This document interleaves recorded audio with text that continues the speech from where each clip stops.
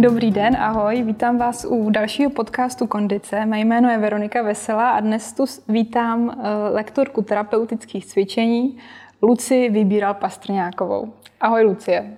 Ahoj, Verčo, krásný den všem posluchačům, posluchačkám. Lucko, ty se už věnuješ 10 let trenérství v oblasti metody pilates, funkčního tréninku, jógy a jogové terapie. Teď, abych vysvětlila ten pojem terapeutické cvičení, tak proto to zmiňuju.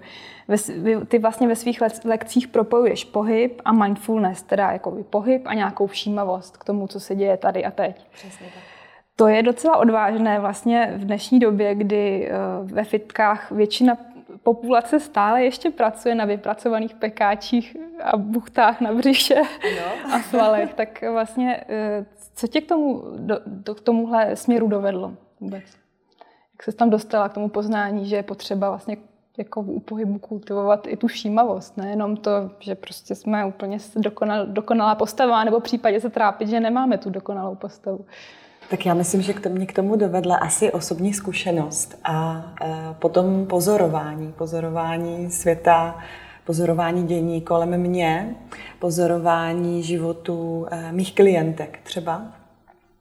Protože jako pohyb jako takový, ať už sport nebo přirozený pohyb, má podle mě, tak jak to vnímám, velký smysl v životě, protože nás doprovází od pradávna, od zrození a vlastně posiluje tělo, podporuje metabolismus, podporuje vylučování, podporuje kardiovaskulární systém,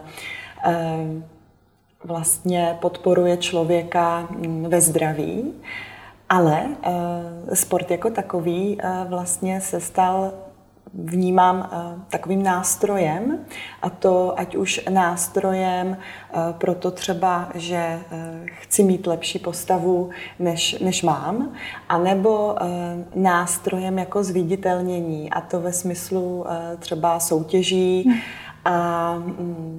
a tak. Takže pokud se bavíme vlastně o soutěžích, tak když zvítězí ta soutěživost nad tou všímavostí, tak jako jsme svědci toho, že co se děje třeba i v profesionálním sportu, anebo u hodně nadšených hobby sportovců, že mají třeba častá zranění, častá onemocnění. Když to lidově řečeno přepálí, tak třeba častěji podléhají nějakým bakteriálním nebo virovým infekcím. A to všecko je vlastně následek sportu, pohybu, aktivity, která není dostatečně vědomá, dostatečně respektující vlastně možnosti toho těla teď a tady, v té situaci, jaká je. Kdy vlastně se zřekneme jakýchsi hranic, které to tělo má, snažíme se to tlačit. A třeba se u toho porovnáváme s někým, kdo je vedle nás, s někým, kdo na nás vystupuje z televize nebo kouká z časopisu.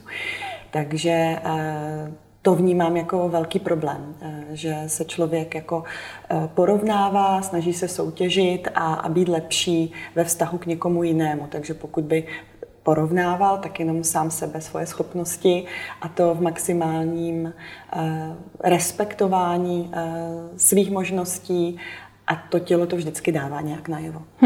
No a co se týká toho nástroje sportu jako cesty za dokonalou postavou, tak to zase vnímám tak, že pokud si tam dáme takovýto cíl, tak vlastně si asi těžko vypěstujeme k tomu pohybu takový vztah a budeme od něj odvíjet nebo budeme prožívat tak silné emoce, třeba při té aktivitě, že se z toho stane aktivita, kterou včleníme do svého každodenního života.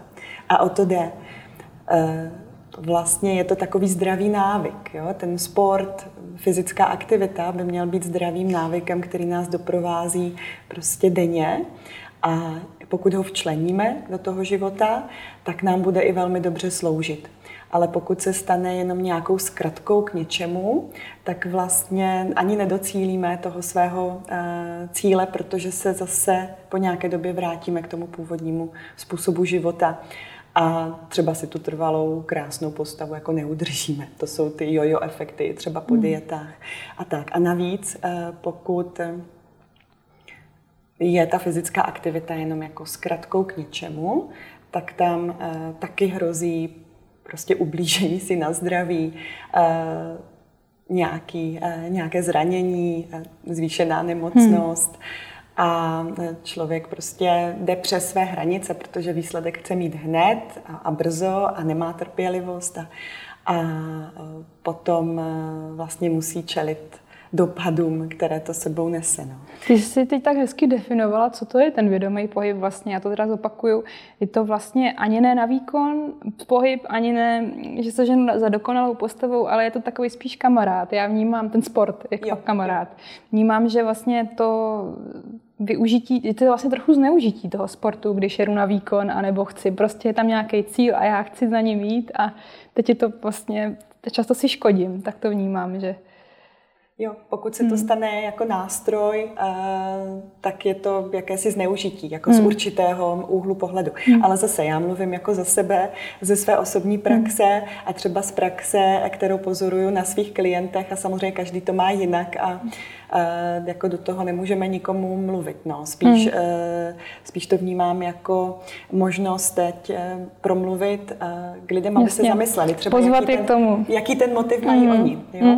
A jako za mě ten vědomý pohyb je takový, který, jak si řekla, není soutěživý, neporovnávám se, není to jenom zkratka k nějakému cíli, ale vědomý pohyb podle mě je s maximální možnou pozorností a všímavostí k sobě sama. K tomu fyzickému počitku nebo k tomu spektru těch fyzických počitků, které můžu vnímat uvnitř. To znamená, maximálně vnímám to, že třeba pracuju s pravou nohou, nebo jakým způsobem jsou obě dvě chodidla ukotvená se zemí, pokud stojím, v jaké poloze mám pánev a hrudník, v jaké poloze mám krční páteř a hlavu. Když pracuju a kroužím s pravým zápěstím, tak pozoruju, co se děje v pravém zápěstí. Do toho vnímám dech. Často si uvědomím i třeba já, protože hodně mluvím na lekcích, tak, že když najednou nabádám klienty, aby dýchali, tak je to proto, že já sama jsem si uvědomila, že vlastně jsem se dlouho nenadechla. Že pořád mluvím, vydechuju, nenadechla jsem se. Takže tam je tolik věcí, čeho si člověk může všímat. A k čemu to vede? Vede to k tomu, že vlastně veškerou pozornost stáhne do svého těla, do svého dechu a v tu chvíli vypíná takovou tu operativní paměť a tu neustálou aktivitu mysli, která má tendenci se hrabat v minulosti, v tom, co nevyšlo, nebo naopak vzpomínat na to, co bylo velmi příjemné, nebo se babrat v tom, co přijde zítra a jestli ano, jestli ne. A člověk plánuje, strašně moc plánuje, ale velmi malou část dne, když by se to řeklo v minutách, tak je opravdu v tom prožitku teď a tady. A ten vědomý pohyb je vlastně možnost, úplně úžasná možnost k tomu být se sebou, pohybovat se v rámci svých možností, respektovat to tělo, uvědomovat si, kde to tělo má hranice, pohybovat se v rámci nějakého komfortu, toho prožitku při tom sportu, že někdo se třeba nerad zadýchává, nemá rád, já nevím, běh do kopce, ale já pozoruju, kde nastává ten nekomfort a ten můžu vědomě vždycky udělat jako krok směrem za tu hranici toho nekomfortu a tím vlastně posiluju svoji odolnost, svoji stabilitu. Taky mi může růst sebevědomí. Jo? Je to, řekla bych, je tam spousta jako benefitů, který z toho můžeme čerpat, pokud takhle vědomě přistupujeme k té fyzické aktivitě. Ale jenom, abych to tak nějak jako uzavřela, tak to se vlastně týká čehokoliv. Můžeme mít přesně tak. Vědomí jezení, vědomá konverzace, vědomá procházka lesem. Takže opravdu, když zakomponujeme tu všímavost vůči sobě sama, vůči svému prožitku, vůči reakci sebe sama na vnější podněty a potom vůči taky těm vnějším podnětům, tak vlastně z toho dostáváme daleko pestřejší zkušenost, ze které se můžeme dennodenně učit a poznávat. Dá se říct, že vědomý pohyb je meditace v pohybu, že vlastně tam ta všímavost taky je v té meditaci k tomu, co je vevnitř? Určitě. Jako vědomý pohyb je určitou formou meditace a já samozřejmě i v rámci vedení meditací zakomponovávám nějakou formu pohybu, třeba v úvodu té meditace, kdy se snažíme tělo nějakým způsobem aktivovat, uvolnit energetické proudění, zároveň relaxovat, tak je to vždycky se zapojením nějakého třeba byť jemného pohybu. Takže vlastně dá se to takhle shrnout. Je snadnější si pak sednout a soustředit se, když se předtím nějak fyzicky zvědomím, když si prostě udělám nějaký krátký cvičení. Určitě je to zaměřené na tělo a až pak vlastně si sednu a medituju, je tak, jak to třeba většina lidí má jako ten obraz v hlavě, co je to meditace. Že jo? Tak, já to tak vnímám a moje zkušenost to potvrzuje, že daleko jednodušeji se mi sedí v klidu 15, 20, 30 minut, když předtím to tělo bylo aktivní. Určitě je dobré tam prožít ten kontrast, než když člověk sedí u počítače 8 hodin a pak by se chtěl ještě posadit s rovnými zády, s rovnou páteří do 20-minutové meditace. Tak je to vlastně hrozně těžký. Lepší je si předtím jít zaběhat nebo na procházku do lesa a během toho procesu propouštět to, co vnímám jako rušivé myšlenky a pak si třeba k té meditaci sednout. Já ještě bych ráda zmínila, ono se to tak jako ví a kdo se zajímá třeba o neurovědy, tak já jsem vlastně přečetla teďka nedávno, věnuju se tomu studiu už jako pár měsíců až let, ale velmi mě zaujala kniha Joe Dispensy Vy jste placebo. A on tam zmiňuje jednu krásnou studii a to by možná mohlo motivovat jako spoustu žen, jako když už jdu do toho fitka a jdu cvičit, tak vědět, proč tam jdu, protože oni tu studii založili na pozorování pokojských, které uklízely v hotelu a rozdělili je na 2 kontrolní skupiny a té jedné řekli, dobře, tak běžte teda uklízet a pak jim změřili energetický výdej, spalování a tak dále. A došli k nějakému výsledku. A potom s tou druhou skupinou kontrolní pracovali a řekli, hele holky, tak podívejte se, vy sice uklízíte, ale u toho vykonáváte velmi náročnou fyzickou činnost, pracujete s nohama, s pažemi, děláte třeba dřepy, tak už přitom vlastně, jako kdybyste byli ve fitku a hubnete. A oni, když s touhletou informací šli do té práce, tak se opravdu při tom kontrolním měření potom ukázalo, že byli daleko více zapojené do toho pohybu, tím pádem více spalovali a více pracovali s tím pohybovým aparátem. Zajímavý. Měli tam to vědomí. Přesně, měli tam to vědomí, měli tam tu informaci proč. A to mě zase jenom potvrdilo v tom, že vždycky když pracuju s klientem, ať už individuálně nebo ve skupině, tak říkám, děláme toto proto.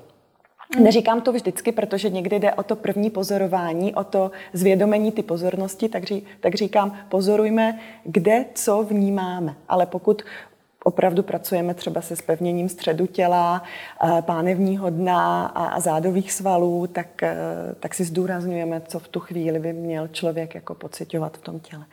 Takže. No tak teď se vracíme oklikou k těm pekáčům na břiše. Když teda zvědomím chci ty pekáče a jdu do toho, že jo, pořádně, tak já je teda budu mít, že jo. Takže dělám pekáče, vlehu na zádech, posiluju ty břišní svaly nějakým způsobem. Samozřejmě si hlídám techniku a vím, jak na to, no tak myslím na ty pekáče. A představuju si, jak se mi tam krásně rysujou, protože opravdu, a tomu se věnují mnohé studie, které vlastně pracují s tou všímavostí a s vědomým pohybem a celkově, tak vlastně potvrzují, že čím více je zapojena mysl v té aktivitě, kterou právě teď dělám, tak ta aktivita je velmi jako výživnější a můžeme z ní čerpat daleko víc benefitů.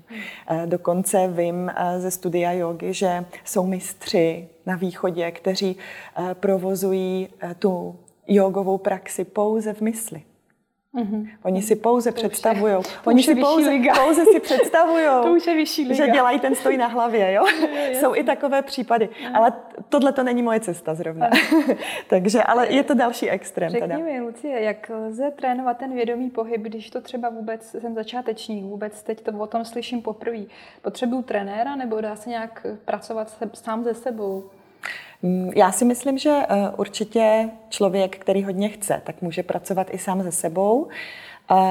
Já bych začala tím, že bych vyndala pecky s hudbou z uší, když třeba jdeš na procházku nebo si jdeš zaběhat. Neříkám, že já tu hudbu někdy nepoužívám, ale pokud opravdu se chceme hodně zvědomit, tak je dobré se oprostit od všech těch jako rušivých elementů. To znamená zvolit si bezpečné prostředí, co nejméně rušivé, kde budu moct se soustředit na ten svůj prožitek. A třeba zajít si na dobrou lekci jógy nebo jakéhokoliv pohybu, jakéhokoliv sportu, který propojuje takzvaně body and mind, jo, to zapojení té mysli. Může to být i pilates, může to být yoga pilates, může to být třeba i tai chi, v podstatě i v bojovém umění. Tam vždycky závisí na tom trenérovi, jak se sám k tomu postaví a co po těch lidech chce a co zdůrazňuje při té lekci. Takže určitě můžeš i sama. A tak jako, co mi připadne jako dobrá pomůcka, představit si sebe sama jako malé dítě, které nemá žádné předsudky, které je jenom hodně zvídavé a zvědavé a teďka vlastně ke všemu, co ho čeká v tom úkolu, který si sama dala, tak k tomu přistupovat jako pohledem toho nezaujatého dítěte, které fakt jako zkoumá, jako kdyby to vidělo poprvé nebo vnímalo poprvé. My jsme se už trošku dotkli meditací. Ty natáčíš své vlastní autorské uzdravující meditace.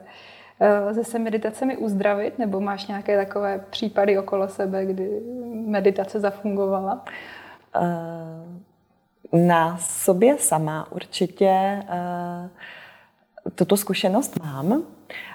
Netroufnu si, nikdy bych si netroufla říct klientovi, který má nějaké těžké onemocnění, že ho vyléčí jenom meditace, ale věřím tomu, že ten potenciál lidské mysli je takový, že to k uzdravení opravdu může vést.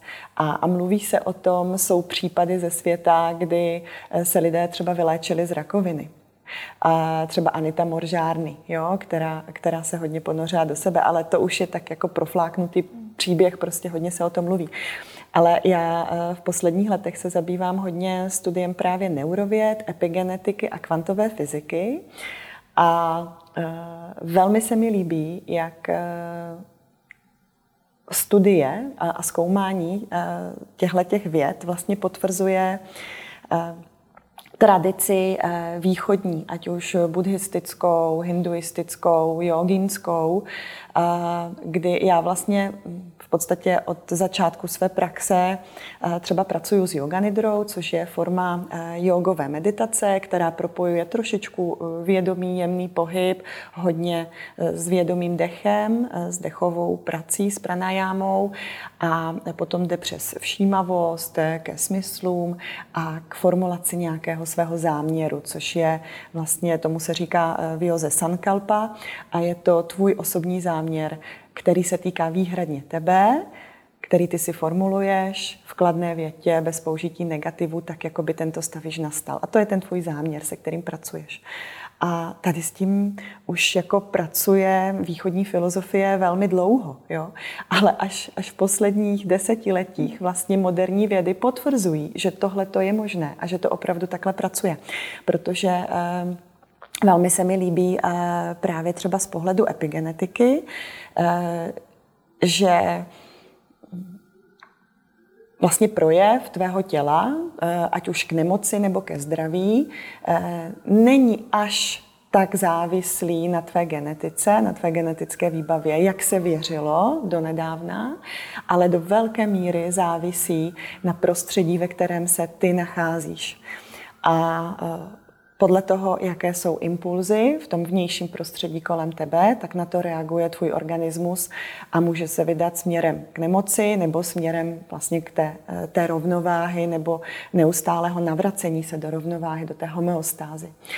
A velmi se mi líbí, jak to epigenetika vysvětluje a to, že vlastně, a to už trošičku zabředáváme i do kvantové fyziky, vlastně jakákoliv myšlenka, která ti přijde na mysl, tak vzbuzuje určitý emoční prožitek. A ten emoční prožitek může být buď negativní, úzkost, zlost, smutek, závist třeba. A to neznamená, že to jsou zakázané emoce. Oni prostě doprovází nějakou myšlenku, nějakou zkušenost životní. To je fajn, že jsou. A já je pozoruju, zaregistruju a můžu se vědomě rozhodnout, jestli je budu rozvíjet. I tyhle ty třeba vzpomínky, které přináší ten emoční prožitek, jo? Nebo tyhle ty životní zkušenosti. Jestli se budu babrat v tom, co mi kdo řekl před 15 lety, včera, nebo před hodinou, anebo se budu obávat toho, co teprve přijde. Takže já s tím můžu takhle vědomě pracovat, pokud mám dostatečně bdělého svého vnitřního pozorovatele. No a nebo jsou to zkušenosti, které přinášejí samozřejmě ty příjemné emoce. A to už je jako velmi příjemná záležitost. Prožíváme radost, zamilovanost, nadšení, důvěru, soucit, pocit sounáležitosti, vděčnost a laskavost. Jo, a těch emocí je samozřejmě víc. Ale to jsou tak silné emoce, které vyvolávají vlastně v hmotě, která v podstatě není jen hmotou, ale je prostorem energie, tak vyvolávají a mění vibrace, a to mění vnitřní prostředí těla. Samozřejmě působí tady neurotransmitery, různé hormony, chemické látky, které produkuje naše vlastní tělo v reakci, ať už na stresovou situaci, anebo na něco příjemného. A potom to vnitřní prostředí těla ovlivňuje expresy dané buňky a DNA, které tam je, protože my v sobě máme několik tisíc možností, kombinací, informací v DNA a závisí to na charakteru toho vnějšího prostředí té buňky,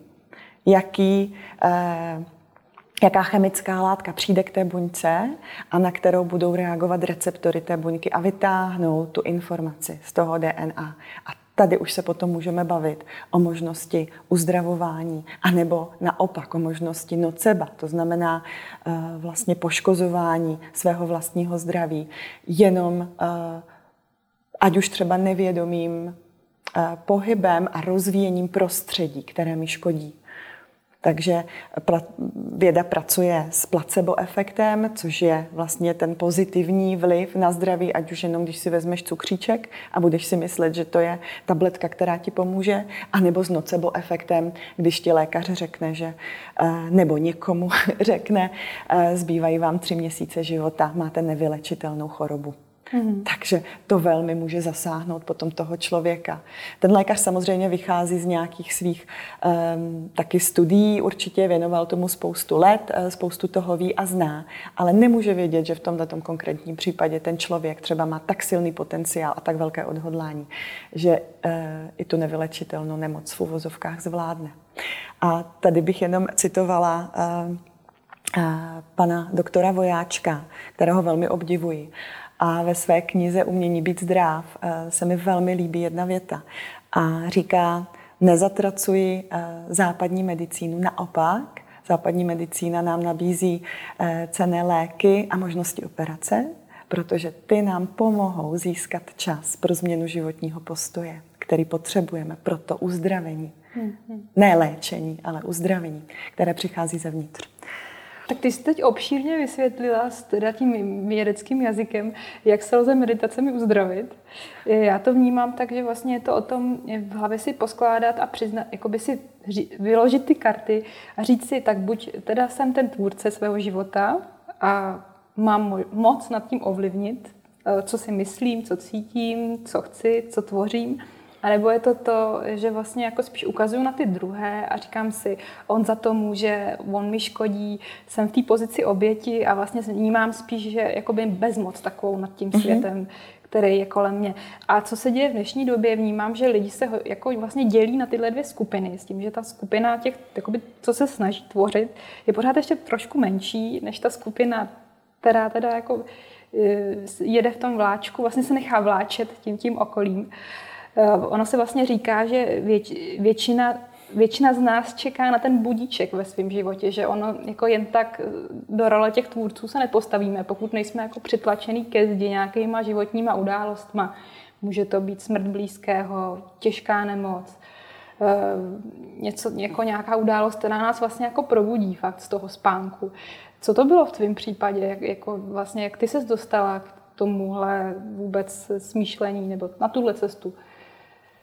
No, děkuji za obšírnou otázku. Já jsem se chytla hned asi jako první nebo druhé věty, protože mi to připomíná vlastně tu dnešní dobu. Jo? Rok 2020 a co se děje? Poloha oběti, vymlouvám se na to, co se děje v okolí a co by měl udělat soused pro to, abych já byla zdravá. A nebo role vědomého tvůrce a ptám se sama sebe, co můžu udělat pro to, abych posílila třeba svou imunitu, svoje tělo, svoji stabilitu, abych si ten život směřovala tak, jak chci já. Takže jenom jsem cítila potřebu se k tomuhle vyjádřit. Teď nás spoustu lidí naštve, co nás poslouchá. Že? To je takový téma.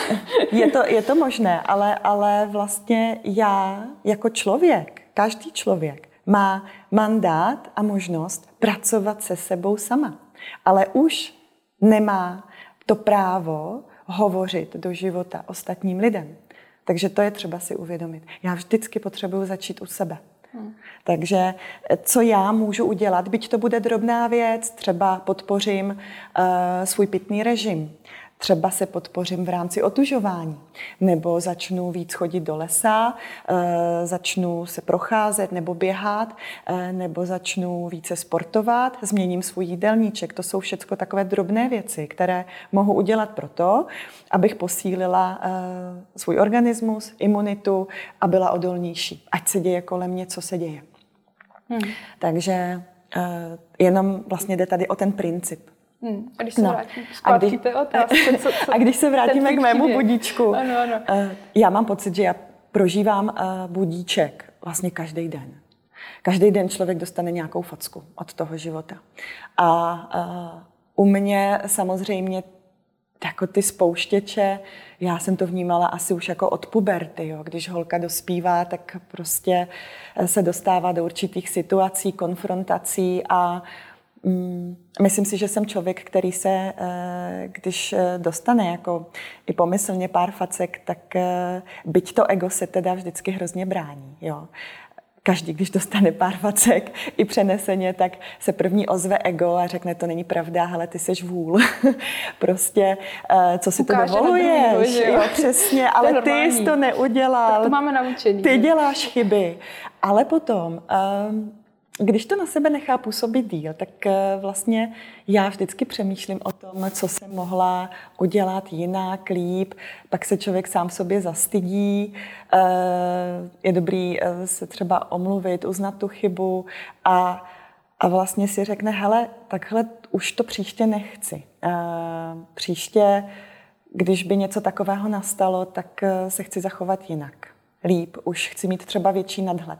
Nechci se nechat takhle stáhnout těma emocema, nechci ubližovat sobě ani ostatním. Udělám si debriefing prostě zkrátka. Tak, udělám si takovou sebereflexi. A to je to, k čemu já jako navádím, protože já jsem člověk, který dělá chyby. A myslím si, že většina lidí ty chyby prostě dělá. A je dobré se z těch chyb vždycky nějakým způsobem poučit. A když už bych se jako nehrabala úplně v dětství, tak pro mě byl velkým budíčkem vlastně stav mateřství, kdy se mi narodila dcera, kdy jsem musela tomu životu čelit úplně jako v jiných konstelacích než do té doby, kdy už to nebylo o mně, ale bylo to o nás. A potom samozřejmě jako dlouhodobé partnerství je takovým dobrým jako zrcadlem a prostorem pro práci na sobě. A tak je určitě skvělý, když jako si to zrcadlo umí nastolit oba dva v tom partnerství. Ne, když se o to snaží jenom jeden a ten druhý je ještě někde jako za první zatáčkou té cesty a prostě se nesejdou. Ale pokud jsou oba dva tohoto schopni, aspoň na chvíli jako odložit to ego a rozložit ty karty, tak je to super. A já naštěstí mám tohleto štěstí, mám bezvadného partnera. Takže si tak jako to zrcadlo nastavujeme. Občas máme italskou domácnost, ale je to fajn, vždycky si to vyříkáváme. No a jinak jako konkrétně u toho mého budíčku, vlastně takový velký budíček, mi začal zvonit v souvislosti s tím partnerstvím, kdy jsme se s manželem ocitli na výcviku celostních smyslných tantrických masáží, který trval vlastně několik dní a bylo to velmi intenzivní a já jsem vlastně tam dospěla do stádia, kdy jsem si uvědomila, že takový ten můj domeček z karet, který jsem si postavila jako svůj život, tak vlastně má velmi chatrné základy, protože moje paradigmata, to, čemu věřím a takové ty myšlenkové vzorce, které si, ne, že my si je přineseme na svět, ale potom je samozřejmě nasáváme v tom útlém dětství z toho rodinného prostředí, tak jsem si byla schopna vyskládat jako obrázek pucle, který se ukázal, že je prostě nefunkční a že mě staví jako hodně překážek. Takže to byla vlastně moje hlava, která si tam dělala sama nějaké překážky a bylo jenom na mě, jestli je pustím a začnu stavět jinak a lépe. A nebo jestli se budu zuby nehty prostě držet toho, co jsem jako vždycky měla. No. Takže jsem se rozhodla pro tu první možnost a přeskládala jsem si to. My jsme mluvili o meditaci jako o nástroji sebeuzdravení nebo nějaké potence, jako se uzdravovat, léčit sama sebe, cítit se lépe ve svém těle. Teď si nakousli téma meditace jako nástroj vlastně nějaké všímavosti, sebereflexe, nástroj k vypínání autopilotů, nějakých našich naučených vzorců z rodiny. Jak taková meditace vlastně může vypadat, na to vypínání těch autopilotů? Já bych řekla, že na to vypínání těch autopilotů a když člověk úplně začíná, jo, tak ono jako slovo meditace je takové, jako má jakou mysteriózní auru a někdo se toho zalekne a potom si to hodí do pytlíčku nebo do šuplíčku s nějakým jako mysticismem a spiritualitou a rádoby spiritualitou, ale to tak jako vůbec nemusí být. Je to, já bych řekla, že to je velmi praktická věc a takový praktický nástroj, který nám může pomoct fakt si ten život uchopit a začít si ho směřovat opravdu tak, jak my chceme, tak, jak je to v souladu s našima hodnotama, s našimi jako opravdu vnitřníma hodnotama, které máme a taky v souladu s potřebou své duše. To taky může znít jako spirituálně, ale vlastně vždycky nám toto tělo dá najevo, jestli ta cesta, kterou se vydáváme, je naprosto v souladu s tím, jak to máme. I když třeba tomu rozum odporuje. A nebo jestli jsme do toho dotlačení třeba okolím, rodinnou situací, anebo si myslíme logicky a racionálně, že bychom měli. Takže tady k tomu je třeba být pozorný. No a já bych asi na začátek úplně doporučila, a taková je moje zkušenost, jako jít cestou té řízené meditace, kdy zkušený lektor, instruktor, průvodce mindfulness doprovází slovem to, co se má dít, nějakou, ať už jemnou fyzickou aktivitu nebo dechové cvičení, nebo nabádá k nějaké vizualizaci a sebereflexi. A vlastně potom už člověk si může zvolit i třeba meditaci v tichu, kdy si jenom sám o sobě sedí a jako přemítá. Někoho to pustí hodně hluboko a někoho to pustí jenom do prostě pozorování myšlenek.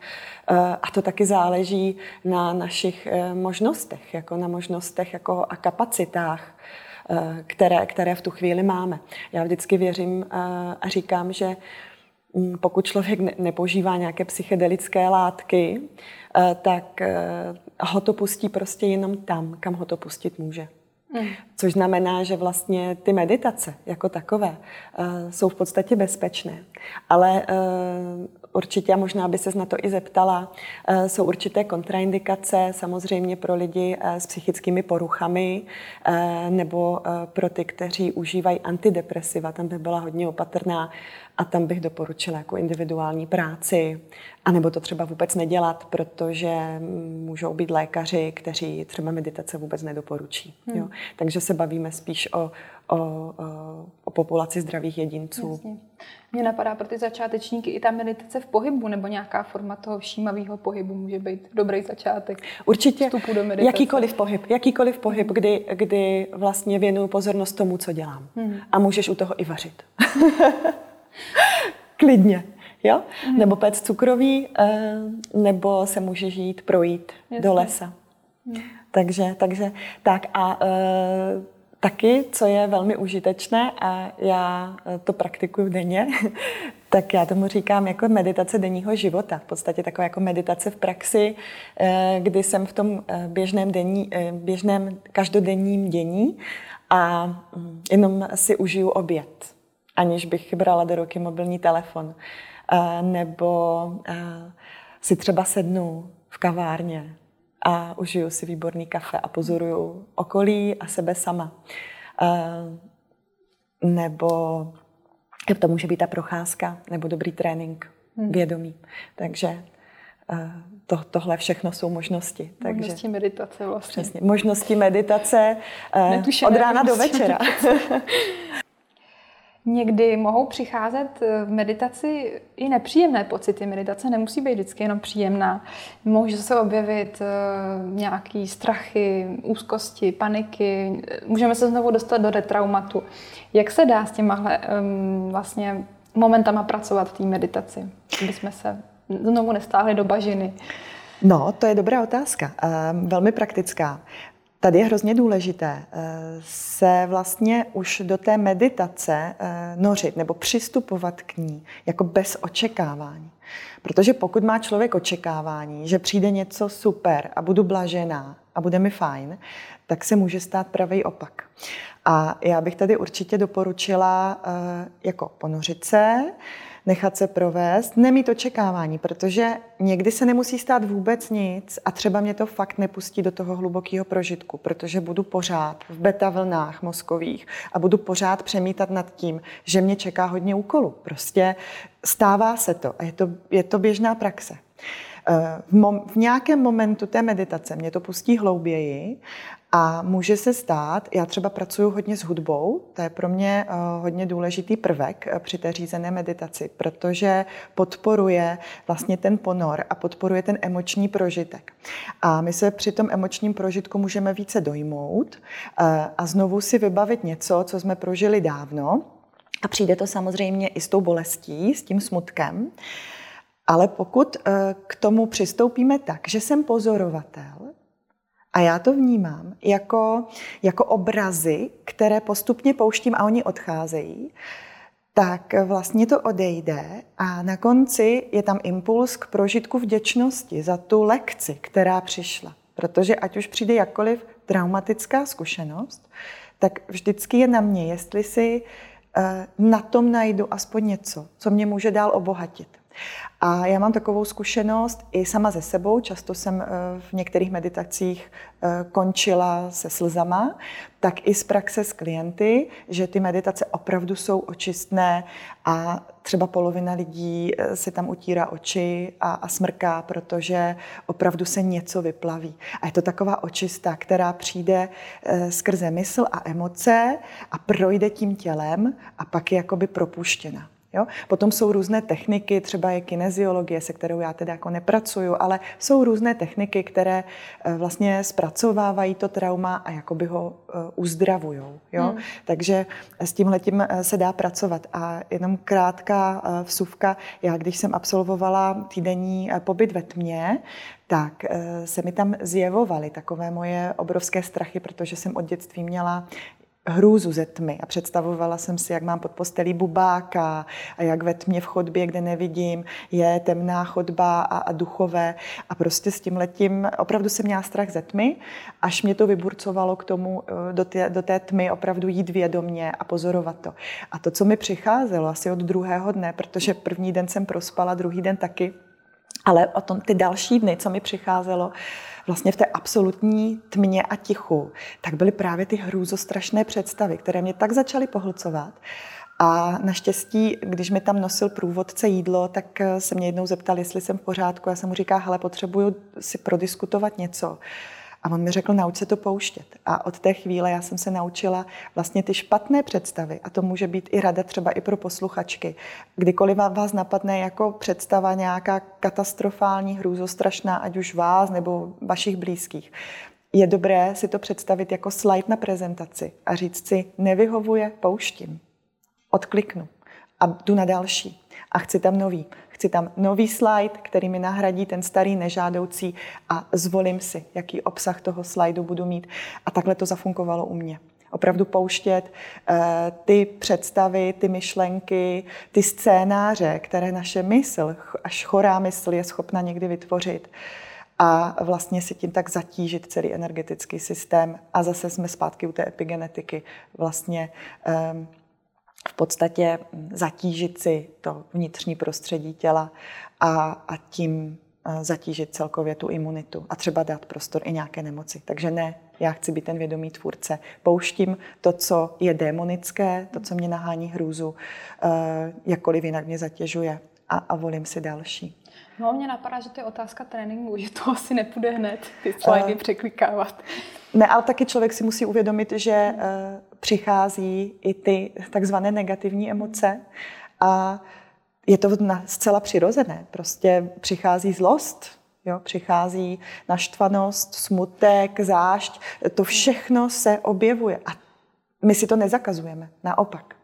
Já to registruju, říkám si, ano, je to tady, přišlo to jako reakce na to, co mě potkalo, je to přirozené. Párkrát se nadechnu, vydechnu. Když je to hodně silné, tak doporučuji vždycky nějakou fyzickou práci, fyzickou aktivitu, která pomáhá jako spálit a zpracovat, metabolizovat ty stresové hormony, které vzniknou a pak je mi líp. A to ví všichni těžce hlavou pracující, všichni manažeři, prostě jít si po té práci zaběhat, zajít si do toho fitka. Jo, a jsme zase zpátky u toho vědomého pohybu. Pokud je tam něco, co mě opravdu mentálně zatěžuje, emočně zatěžuje, tak mám možnost to fyzickým tělem spálit a zpracovat. Co mě teď napadá, jak o tom ještě mluvíš, je věc, kdy někdy lidi jakoby jsou velmi dobří v tom popírání těch negativních emocí. Že vlastně jako tam je nějaký program, který je tak silný a kontrolor vnitřní, že si ani nepřipustí tyhle emoce. Máš s tím nějakou zkušenost? Vlastně žijou ve velké iluzi, protože s tím emocemi vůbec nepracují, vůbec neví, že je mají, malujou si svět na růžovo. Jo, mluví o tom, jak jsou v lásce a v radosti, ale jsou ve skutečnosti nešťastní hluboce a vlastně ani nemají tu sebereflexi, nedostávají se jakoby k těm emocím vůbec. Co tam jako funguje? Co tam se dá poradit? Nebo jaká je cesta? Máš takové klienty třeba? Já si myslím, že se to může stát každému, že v první fázi třeba chce popřít nějaký negativní prožitek emoční. Pokud to člověk objeví v interakci na nějaké třeba jogové lekci, meditaci s průvodcem, tak je dobré tohleto určitě diskutovat a pracovat na tom individuálně. Nebo někdo má svého psychologa třeba. Jo. Ale už pokud máš tak silnou sebereflexi, že jsi tohleto uvědomila, tak jsi na dobré cestě. Zrovna manžel má pod postelí knihu Přijměte své démony. A já si říkám, že bych se třeba o svátcích k tomu dostala, přečetla si ji. Takže jsou to pořád jako otevřené kapitoly a člověk se učí každým dnem. Lucie, ty praktikuješ i Wim Hofovou metodu. O Wim Hofovi se teď hodně mluví. Je to ledový muž, který plaval pod ledem, uběhl maraton v poušti bez pití, na Mount Everest šplhal v šortkách a bez kyslíkové masky, takže on opravdu láme světové rekordy nejen v otužilosti, ale vlastně v té síle mysli, kterou dokáže, tou myslí dokáže se kontrolovat a ovládnout i ty své tělesné pochody. Co si třeba člověk řekne, no to on už by byl mrtvý, že já bych na jeho místě to nepřežil, ale on vlastně dokazuje, že to jde. Tak řekni mi něco o té Wim Hofově metodě víc, jak ty s ní pracuješ, cokoliv tě k tomu napadá. Mně napadá to, že kdybych s ním někde byla nebo šla, tak by mě to taky zabilo. Ale já jsem se k Wim Hofovi dostala tak jako oklikou přes svého muže, protože jsem velký zimomřivec od malička. A toho tělesného tuku moc nemám a vždycky jsem se jako rozklepala a manžel hodně holduje otužování a byl schopný si vyjít jenom tak v šortkách a nebo když jsme třeba šli s dětmi na procházku, tak šel jako v tričku a já jsem na sobě měla 3 vrstvy. A já jsem se dostala do takové úrovně, že už mě to začalo obtěžovat, ta zimomřivost, takový to rozklepání se. No a potom přišla možnost jako zajít si na seminář Wim Hofovy metody, nepřímo k Wimovi, ale k jedné z jeho certifikovaných lektorek. A tam jsem se to naučila jako uživatel. Takže nejsem lektorkou Wim Hofovy metody, ale vlastně přes rok sama ji praktikuju přes rok a předcházela tomu zhruba, já nevím, roční praxe jako vědomého otužování jenom ve sprše doma. Takže co já vidím jako obrovský přínos té Wim Hofovy metody a co přinesla mě osobně, tak jako zase změnu toho nastavení mysli, změnu toho paradigmatu, protože jsem si od dětství nesla, je tam zima, pozor, obleč se, ofoukne tě. Budeš nemocná. Zase. Ten program. A vlastně, pokud si to dobře pamatuju, tak Wim Hofova metoda jako je postavená na 3 pilířích. Jo. Je to vědomé vystavování se chladu, vědomý dech a potom změna toho mindsetu, toho nastavení mysli. A já opravdu jsem tam na tom semináři byla schopna propustit, že chlad mě zabije. A naopak jsem přijala, že chlad je kamarád. A od té doby to víc pozoruju. A všímám si, že mi začalo daleko víc vyhovovat jako chladné prostředí, i třeba pro sport, protože ten svěží vzduch jako osvěžuje a dodává mi energii. Kdežto, když je velké teplo a horko, tak naopak jsem z toho třeba já víc unavená. A co vím, že vlastně nadšenci pro Wim Hofovu metodu hodně zdůrazňují a já to můžu jenom potvrdit, tak je vlastně ten moment toho naprostého zpřítomnění mysli, což je zase, a jsme zase u té meditace, jsem teď a tady, protože jakmile se ponoříš do ledové vody, tak máš pocit, že umíráš a to umírání vlastně vnímáš. Jo? A teďka to vědomě rozdýcháváš. Nemůžeš dýchat přerývavě jako pejsek, ale opravdu vědomě nadechuješ a vydechuješ. A už to, že jdeš do té ledové vody, nebo že tam v plavkách lítáš a je třeba -5 minut a rozcvičuješ se, tak to už je stres pro to tělo, pro celý organismus a on se s ním musí vyrovnat, ale je to takzvaný pozitivní stres a ty tím, že vlastně velmi vědomě dýcháš, nádech, výdech, tak dáváš naopak tomu svému organismu najevo, ale je to v pořádku, vyrovnej se s tím a tím se vlastně posiluješ. A třeba Wim Hof hodně zdůrazňuje jako zase transformaci takzvaného bílého tuku v hnědý tuk, se kterým se jako rodíme a který chrání orgány a funguje jako daleko lepší izolant a hovoří se o tom, že vlastně člověk je schopný si ten hnědý tuk zase zpátky jako obnovit a je mu líp. A já třeba sama na sobě pozoruju po opravdu roce intenzivní praxe, kdy každý den jsem si dávala 2minutovou naprosto ledovou sprchu každé ráno. V létě, v zimě. V létě, v zimě pořád. A občas, když byla možnost, tak jsme vlezli do nějaké ledové tůňky nebo jezírka, nebo do říčky, ať už v Beskydech, nebo v Krkonoších, nebo prostě i u nás tam jako v Říčanech, tak je to naprosto skvělý. A tím, že se mi podařilo pustit to nastavení té mysli, jako že ten chlad mi vlastně ubližuje a naopak si tam otevřít tu možnost, že mě posiluje, tak tam vidím mnoho jako přínosů. Ale zase bych varovala před takovou tou soutěživostí otužilců, kteří jako si to chtějí dokázat. Ať už sami sobě, přesně sami sobě nebo někomu okolo a potom už zase ztratí tu bdělou pozornost vůči možnostem svého těla. Jo? Zase jsme u vědomého pohybu, kde jsme byli na začátku. Přesně tak, u vědomého přístupu k životu, asi tak bych to řekla.